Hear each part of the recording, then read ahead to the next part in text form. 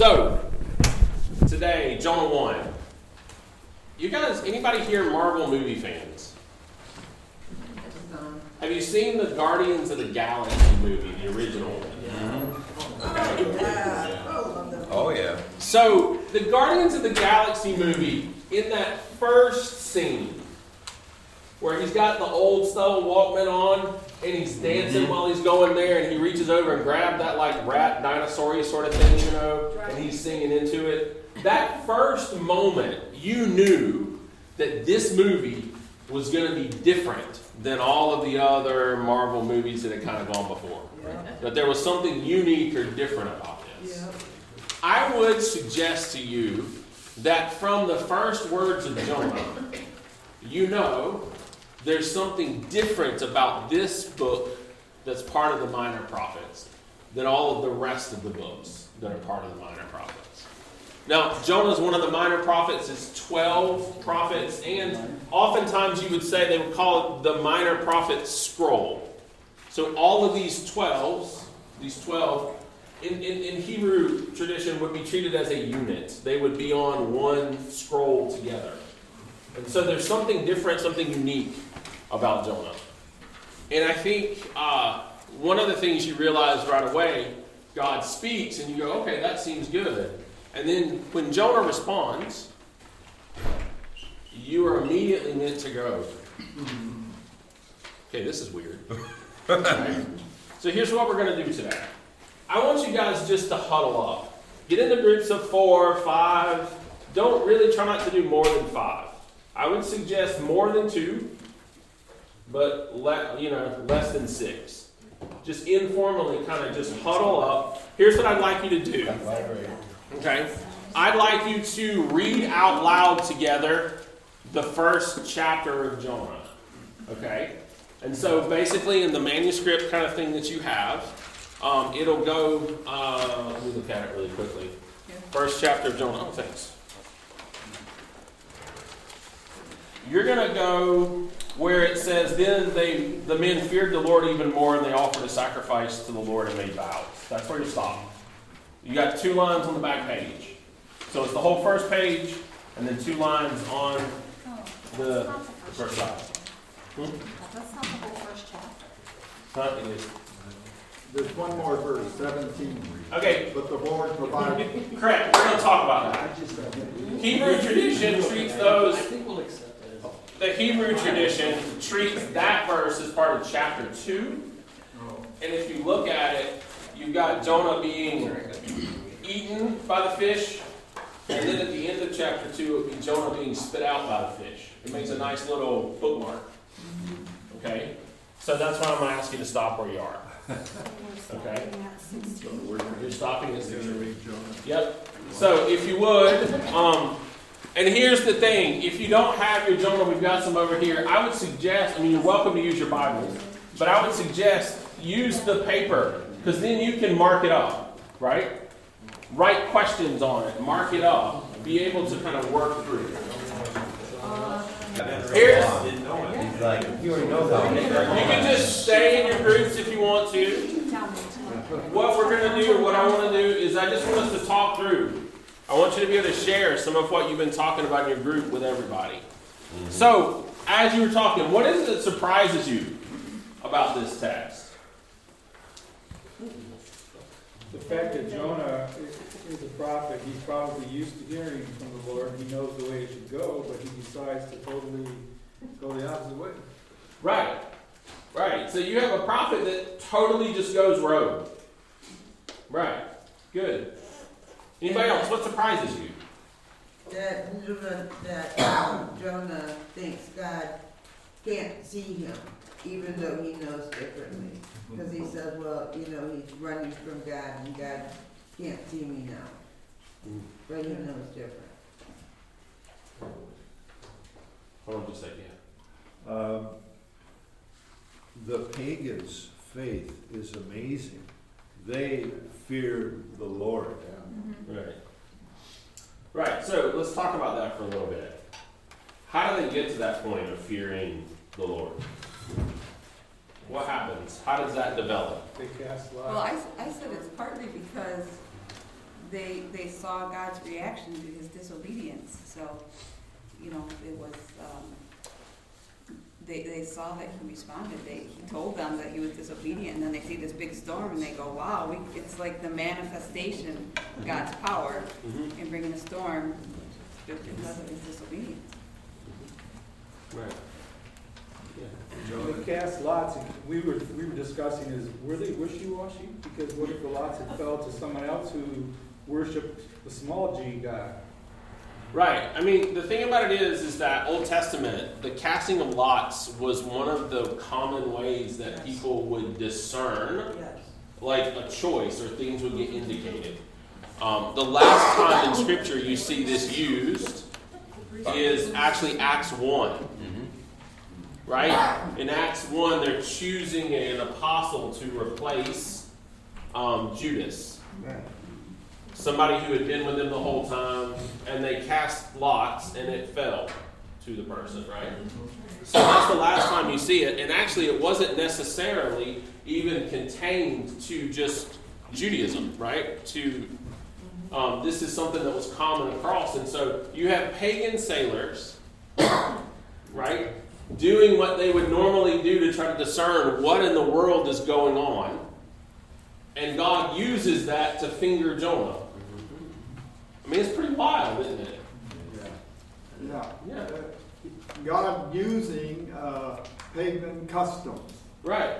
God working through pagan customs. We think so much, we're the witnesses because we're going out of the church. Right. But once we get out there, we discover what's outside witnesses to us. Yeah, I mean, it's an interesting thing. As you're sitting there, there's a progression that happens, right? That they are afraid because a storm hits.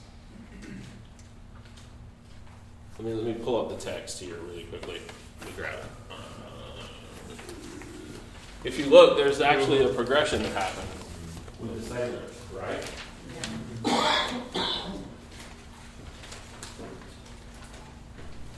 Right, so God hurls a great wind upon the sea. The mariners were afraid and cried, each one cries to his God. They throw the cargo that was on there into the sea to lighten it. Jonah, meanwhile, right. That's the surprise. Okay. Why are they protecting Jonah? Well, they're not. Yeah, right. I mean, They're right. throwing the stuff off the board that, to save their lives, and Jonah's they're the problem. They don't know what to do with him. Right, and here's the thing, right? You get the sense that Jonah knows he's the problem, but he's not saying anything. Right? And they come down and they're like, what are you doing sound asleep? Get up and pray to your God. They cast lots, it falls to Jonah. Right? Tell us what you've done. So it just continues to kind of to grow with them until the point in time they actually throw him overboard and the storm stops. Right? There's this progression that happens with them of their kind of coming to know, engage with the God of Israel for the first time to the point that they are worshiping him by the end. But they didn't want to do that. They didn't want to throw Jonah overboard because they kept trying to row to shore anyway. Right. Until that last thought was exhausted. That's right. when they said, okay, over you go. Well, go ahead. I say they didn't want to do it because they knew that they might be punished for it. They didn't want to get in trouble. So they didn't want to get in trouble. Why? Why, right? They're Gentiles. They fear this God. Okay, right? They saw how powerful God was. They're seeing how powerful. But whose idea was it to go overboard? But then he didn't jump. Yeah. Right. That's what somebody in our group mentioned. Right. Yeah, good point. Right. No, he's like, you guys throw me overboard. Yeah. He still wasn't willing to go. Right.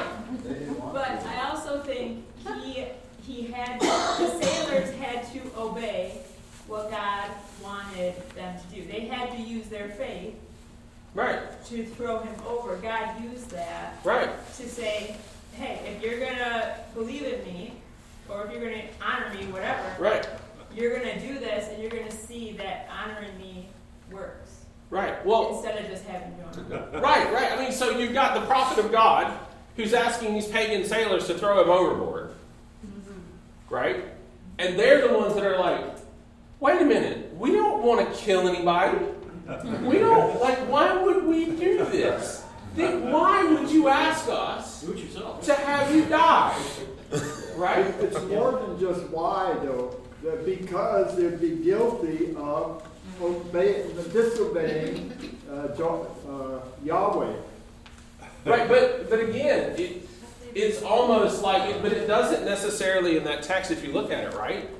It doesn't say they said we would be guilty of innocent blood. Yes. We don't want to kill an innocent man. But was he innocent? No. Right? There's all these contradictions here. Right? And so in this first chapter, as we kind of wrestle with this, what we see is there's a lot of comparison between Jonah and these sailors. Right? A lot more respect for life than he does. Right. Going through a lot of trouble to try to save his one self. Right. Because he's running to avoid saving a whole city. Right, but yet he seems content to let God take out the whole ship. They're concerned that they're going to kill somebody that's innocent, and he seems perfectly fine to let the whole ship go down. They're Gentiles. Well, I don't know if he's perfectly fine. He seems to be practically suicidal. He's depressed. He wants to die. He doesn't want to obey God, but he doesn't want to. He maybe feels he's not worthy to live or willing to live in obedience to God, and he'd rather just have it over. I don't think he cares about the ship. He doesn't care about Nineveh. Why doesn't he care about Nineveh? Let's They're get into evil. this. They're evil. Why are they evil? Beyond that, they've been oppressing Israel. Right? Yeah. Okay. They're enemies. Right. Why would I save them? They've been hurting me or my people. Well, until they wake him up, he's content to be asleep and just let whatever happen. To the whole ship, right? Yeah. Absolutely. So, Nineveh is one of the capitals of Assyria. Assyria is one of the rising powers of Jonah's day. And Assyria is known as an insanely brutal nation. When they come into a place, they absolutely brutalize people. They were very famous for impaling folks. They would take big trees, poles, right? And they would run them through and impale people and stick it up. So it wasn't like almost kind of like what we think of crucifixion in Roman times, right? But they were brutal. And when they came in, eventually, not too much longer after Jonah, Assyria is going to come in, and they're going to attack Israel, the northern kingdom, and they're going to brutalize it, and it's going to disappear off the face of the map. Because what Assyria does is Assyria takes the people they conquered and spread them out over their whole empire, so that the people they conquer lose cohesiveness as a people. Right? Now that's different than when the Babylonians take over Jerusalem, right? The Babylonians take people back and they begin to educate kind of the elites, right? Like that's where you find Daniel and Shadrach, Meshach, and Abednego, right? They're in Babylon. They're being trained in the ways of the Babylonians so they can go back and kind of become leaders. And you have communities of Jews living in Babylon, which is where actually Ezekiel is doing his ministry. Right? Ezekiel's prophetic ministry, the most of it is going to be among the exiles that are living in Jewish communities in Babylon. But Assyria's not like this. Assyria's brutal. Right? And God says, hey, Jonah, I want you to go to Nineveh because the cry of their evil has come up before me. Right? It's the same verbiage. Hey, Moses, you're going to go to Egypt because I've heard the cry of my people and it's come up before me. It's the same verbiage of Sodom and Gomorrah. Hey, Abraham, should I keep from Abraham what I'm about to do? The cry has come up before me and I'm about to go down and judge. Right? It's the same verbiage. And so God says, Jonah, you're going to go to Nineveh. But you familiar where Tarshish is? Tarshish is southern Spain. Right? Tarshish is southern Spain. Like literally remember, in these days, they didn't even know about North and South America, right? That's as far west as you could go in the world, right? Nineveh is east, and Jonah's like, I'm going west. And so it's amazing as you kind of walk through this. Why? You said Jonah up here is almost suicidal. Why do you say that? Maybe he feels judged himself because of his disobedience. Just get it over with. Right. But he didn't jump. He didn't do it himself. No, he didn't do it himself. He would rather die than go to Nineveh. And that is one of the questions that you're left to wrestle with. He would rather die than go to Nineveh, but he's not going to take the responsibility for his death upon himself. That's a sin. That's a sin. Blame somebody else. That almost seems cowardice. Yeah, I mean, this whole chapter, as you kind of wrestle with this and compare, he is almost courageously belligerent in his refusal to go to Nineveh. Yeah, we noticed he didn't do nothing. He went opposite. Right. Absolutely, yeah. So you've been talking about deconstruction, and I wonder if Jonah was going through his own deconstruction period, because if we skip ahead to chapter 4, he's mad because he knows from the very beginning that God's actual design is to save. Right. I want to do this. You're absolutely correct. Okay? I want us to live in the tension right now of chapter 1. Right? Because as you read chapter 1, you're left with the question of, why is he running? Why would he do this?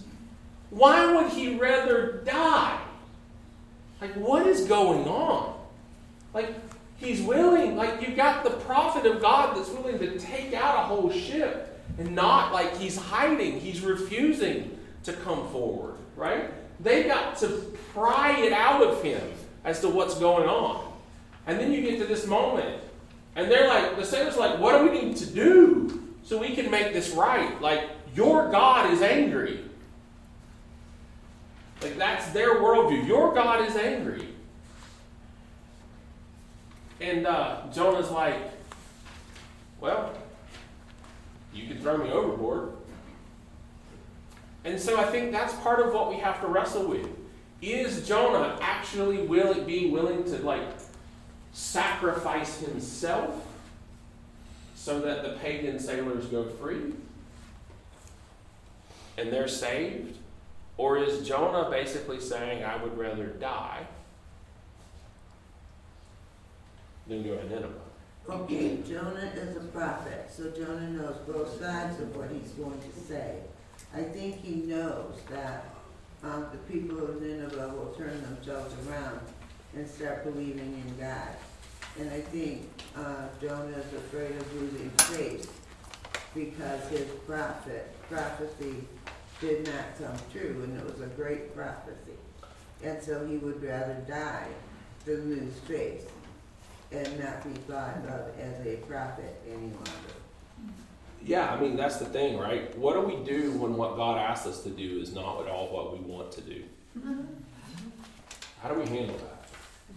I think it's all a paradox. All of this is a paradox. Yeah, I mean, in some ways you're right. Like, you got the sailors, right? Okay, praying. Actually, they start praying to their gods, right? And of course, they didn't answer.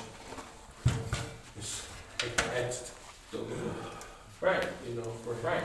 And that's the thing, right? So you have this journey. They're praying to their gods, and they end up finding out, oh my gosh, it's Jonah's God. right? You got them by the end willing to make vows and offer sacrifices, which most likely weren't going to happen right there on the ship because they'd thrown all the cargo overboard. Right? I mean, you're a cargo ship and you've pitched all the cargo overboard. So at this point in time, you've undergone great financial loss. Yes. Right? Yes. And they're still willing to be patient, and they're still willing to dialogue with Jonah, and they're still trying to find a way to save him. It's amazing just the way in these few words, the picture that gets painted. Perfect storm. Mm-hmm. And they view it, interestingly enough, right? So in the ancient Near East, the way it usually works is a god has a territory over which this god reigns and rules. Okay? So if you go outside of that territory, that god no longer has power. Okay? So, for example, in the story in the Old Testament of Naaman, who comes from Syria and he is leprous and he washes himself in the Jordan River and God cures him, right? What does he do? He loads a wagon full of dirt from Israel so that he can take it back to Syria where he's from, so that he can build an altar, shrine, place for him to worship Yahweh, the God who healed him. Why is he doing that? Because of that mindset of you needed dirt. There needed to be something physical. There needed to be, that you need to have that for God to have power in that way. And so it's an act of worship for him. What does Jonah say? I worship Yahweh, the God who made the land and the sea. And all of a sudden they're realizing, whoa, this is a God that's not bound by any kind of restrictions. Right? I mean, that's one of the realities as you go through of understanding that this God is not bound. He is the God of the world. He's not the God of any one of us. But the sailors didn't know what the result would be until they threw him over, because the Right. sea didn't calm until he was there. So, they'd already tried everything else. Right. So why not just try this, Right. And we had discussed that from Jonah's point of view, is that first he had disobeyed God. Right. And then he's okay with it because he's asleep during the storm. It's not bothering him, is it? Right. And then suddenly when they come to him and they decide, he says, okay, I confess, so it's me, throw me overboard. So I think he was going to die rather than go to Nineveh.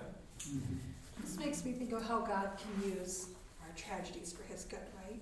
Like Yeah. Jonah made this terrible decision to run the other way, but that decision led these sailors to realize for the first time the power of the true God. And how many people did they then go out and tell that the God of the Hebrews is not bound by borders? So that God used that situation to... You were eavesdropping, weren't you? No, because this was what seemed confusing to me was that they know how powerful this God is, but yet they don't believe, they're not worshiping him already. Like, they obviously know who he is. And then Zach was like, yeah, but there's the whole border thing. So I didn't realize that part. So then I'm like, well, now they're finally worshiping him. They realize, right, that he's not bound. So now they're offering sacrifices and they're making vows. So now in that aspect, well, now God's using this terrible decision for his good to now spread that there is a God that can go out of these borders.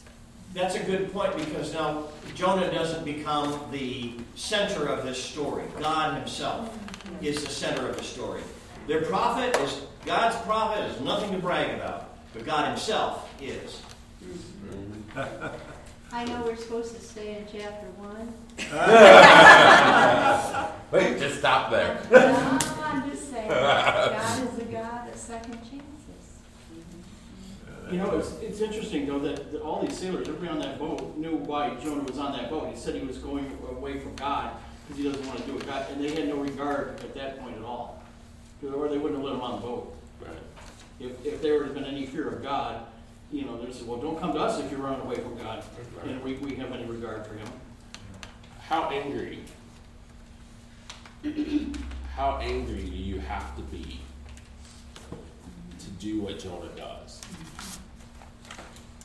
How hurt do you have to be to do what Jonah does?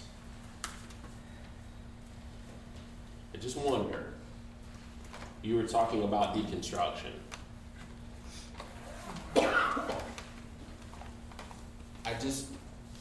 I think as we go through, what we find is Jonah's legitimately livid with God. He is livid. Exactly. Why would you ask me to go to those people? Like, he's just livid. How compassionate is God that he would not leave Job to go his own way? Right. I think God probably had more respect for Balaam's ass than for Jonah. Well, let's talk about that, though. But let's talk about that. Is the storm because God is angry too? Is the storm there as a punishment? The correction. It wouldn't have to be because of the end product. I mean, God's where law. it ends up. Yeah. Both are saved. I see it as discipline, not punishment. Yes. Yeah. Yes. Discipline. He disciplines in unique ways for our good. Or it's just a mechanism of showing his power.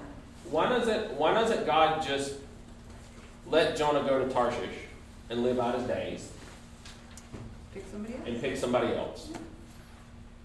Because that's an option, right? Raise up a different prophet. It's an option. God could just be like, fine, Jonah, if you want to go, go. I will give you what you want. And then he could raise up another prophet to go. But instead, there's storms and there's pagan sailors who become insanely sensitive to the spiritual realities of what's happening. Right? Picture of God's. But that would not have fulfilled God's plan. God's plan was that Jonah had free will, but he knew that Jonah would make this choice. And that there were things that Jonah put into place that he didn't realize or expect to, like the conversion of the sailors. Like the storm and God proving himself to these people that were pagans. That story had to be played out at that time. I think it was to build strength in Jonah, maybe. Because sometimes that's what needs to happen. We need to go through all the storms. There's like that to But then are we saying that the storm was part of God's plan? I think and then it opened the eyes of unbelievers too, so I don't know. I just think he gives us choices. So that was Jonah's choice. He could have went on with no problem and not being angry or whatever. But God gives us choices. Right. We go this way or we can go this way. And God is prepared whichever way we go. I agree with that. I do. But I think what we're dealing with, and I just wonder, right? I'm not saying I fully understand all of this. I'm saying as you look at this, the length that God is going to be able to try to capture the heart of Jonah. Yeah, it wasn't a punishment, it was a wake-up call. It was, I know you're the right person, and I have to do what I can to show you that you're the right person. And I think that's what I want us to be able to do. I think I want us to be able to wrestle with this a little bit. And I think one of the questions I don't want us to answer right now, but I want you to sit with it for the next 2 or 3 days. What is God's end goal in this? Okay? And then if you look at the book, just think through how much of this book is actually about Nineveh and how much of this book is actually about Jonah. Yeah. And Jonah's struggles. And God trying to work with his prophet. So just as we go through, just sit with that.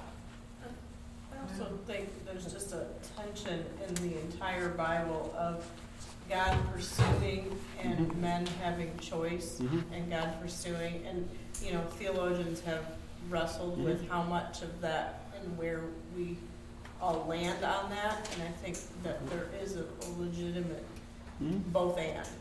Right. No, I'm with you. Yeah. In the New Testament, Jesus gives a parable about he had 100 sheep and the shepherd. There's one that was lost, and just the links that the shepherd went to find the lost sheep. In the Old Testament, it's the links that God went to bring his lost sheep, his prophet. Right. We mentioned the parallels. There's one other story, not necessarily in the First Testament, but in the Second Testament, where there's a man sleeping in a boat, and there's a storm, and we've got to remember God the Father, Son, and Holy Spirit. How does this impact Jesus, the impudence of the representative of God's chosen people? And to see how much it would take to turn him back to accomplish God's will, and then 1,000 years later, here am I, Lord, I'm going to be broken because there's no other way to fix these men that we created.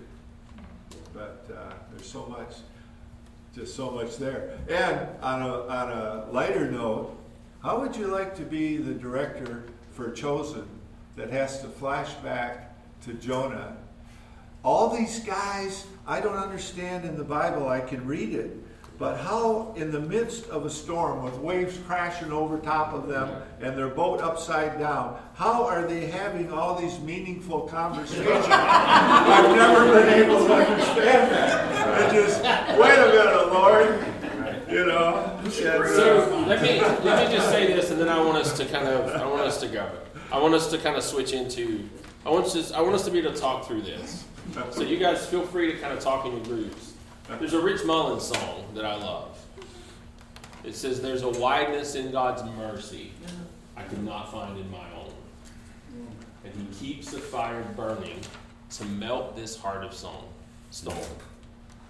Through the aching, through the yearning, keeps me glad to have been caught in the reckless, raging fury that they call the love of God."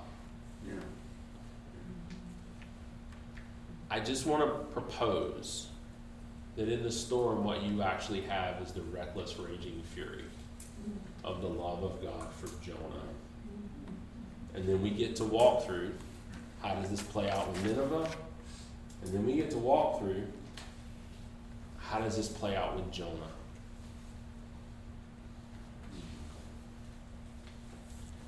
And you are meant to read one of the Old Testament parallels that with Jesus calming the sea. You are meant to read Jonah against that. There's a couple other ones too, right?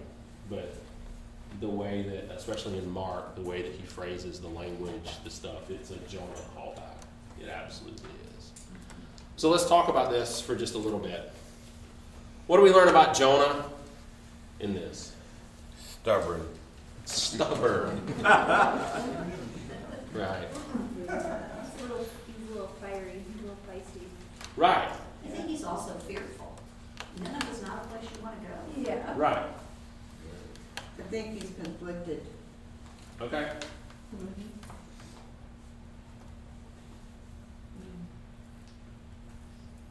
Anything else?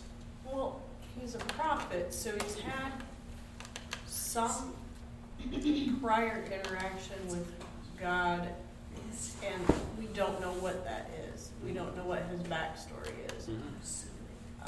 And so that informs where he is now, where we see him.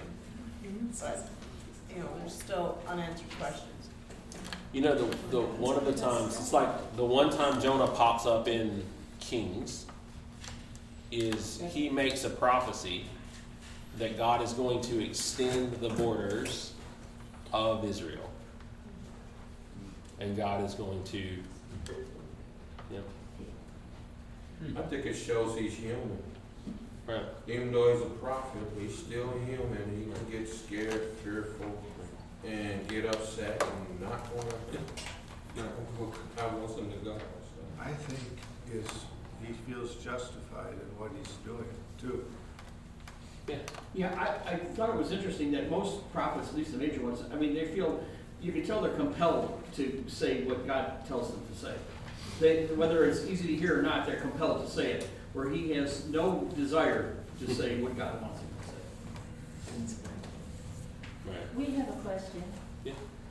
I may or may not have an answer. Where does it say that he was a prophet? I'm not convinced he was a prophet. His story is in with the minor prophet books. Right. But I'm myself not convinced that Jonah was actually a prophet.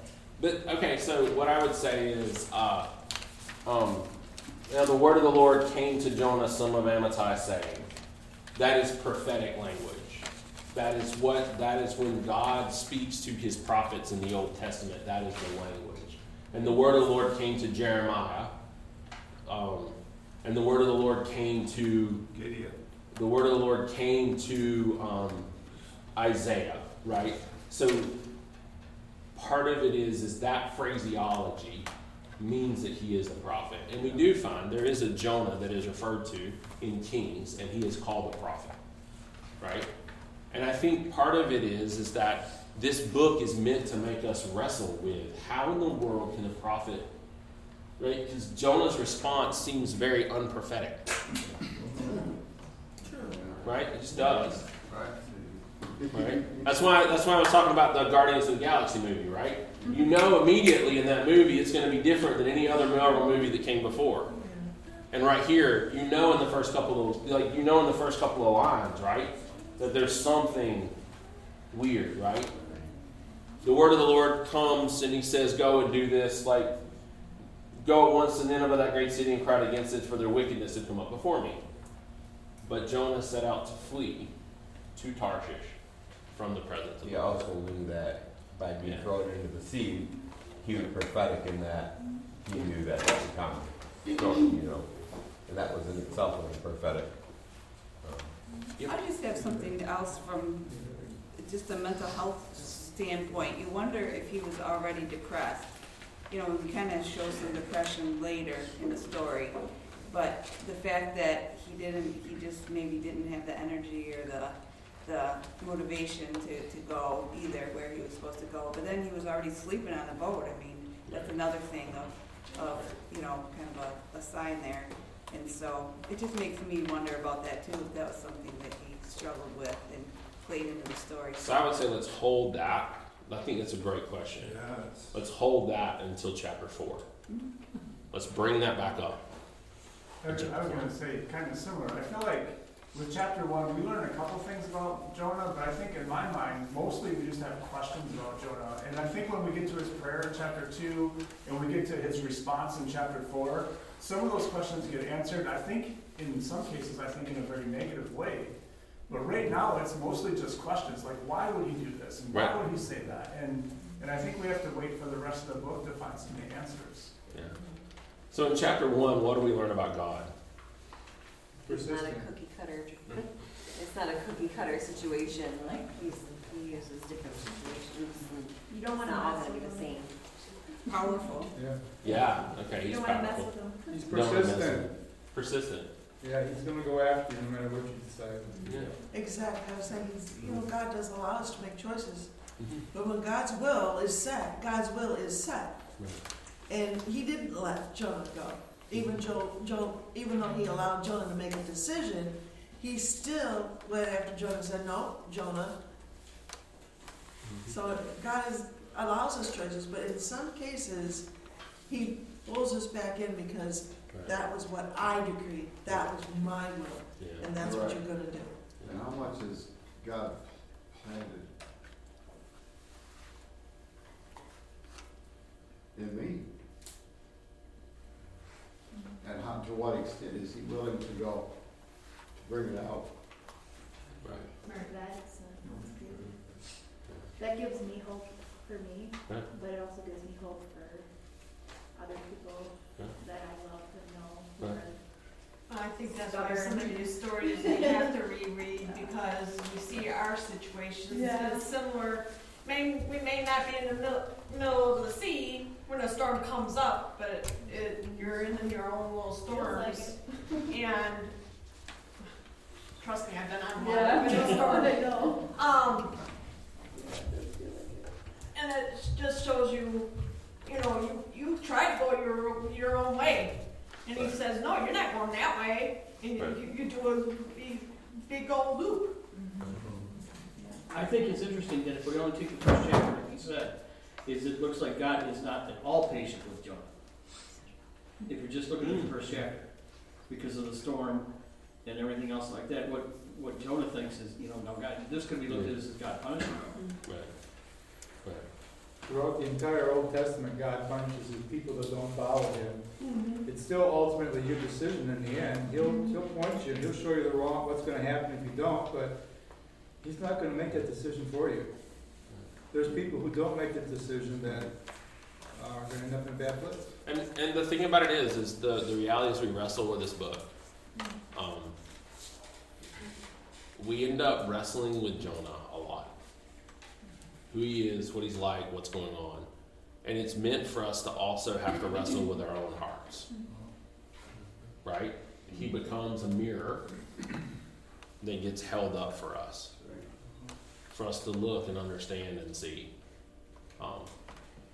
So, tomorrow, we will work through Jonah's song in chapter 2. His prayer.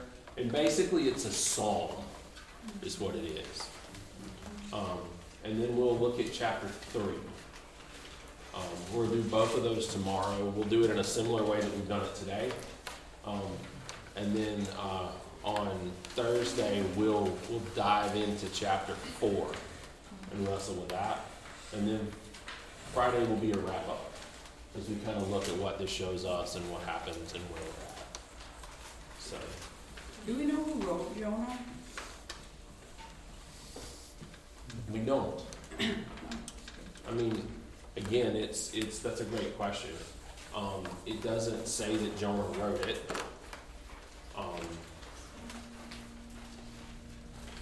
So obviously, yeah. Right. Sailors don't know the end of the story though. But you gotta wonder what happened to those sailors. Right. I wish we knew what happened. Right, but it's one of the questions, right? Yeah. It's one of the questions that hang out there. Okay, so what do we know? Like, what's going on with sailors? So, all right. Do we learn about the non-Israelites? Yeah, we'll talk. I think we're kind of timed at this point, but we'll kind of track that and walk through that. Let me pray for us, and then. God, we thank you for who you are. We thank you for Scripture. We thank you for the way that we get to wrestle with it. And Holy Spirit, we pray that you would speak, that you would show us who you are, that you would reveal to us, Lord Jesus, the ways that you work in our lives. And God, may we find ourselves and be reminded of the story that you called us to. Just the breadth and the width of your grace and the way that you are at work in our lives to form your character in us. God, we're grateful for that. And in your name we pray. Amen. Amen.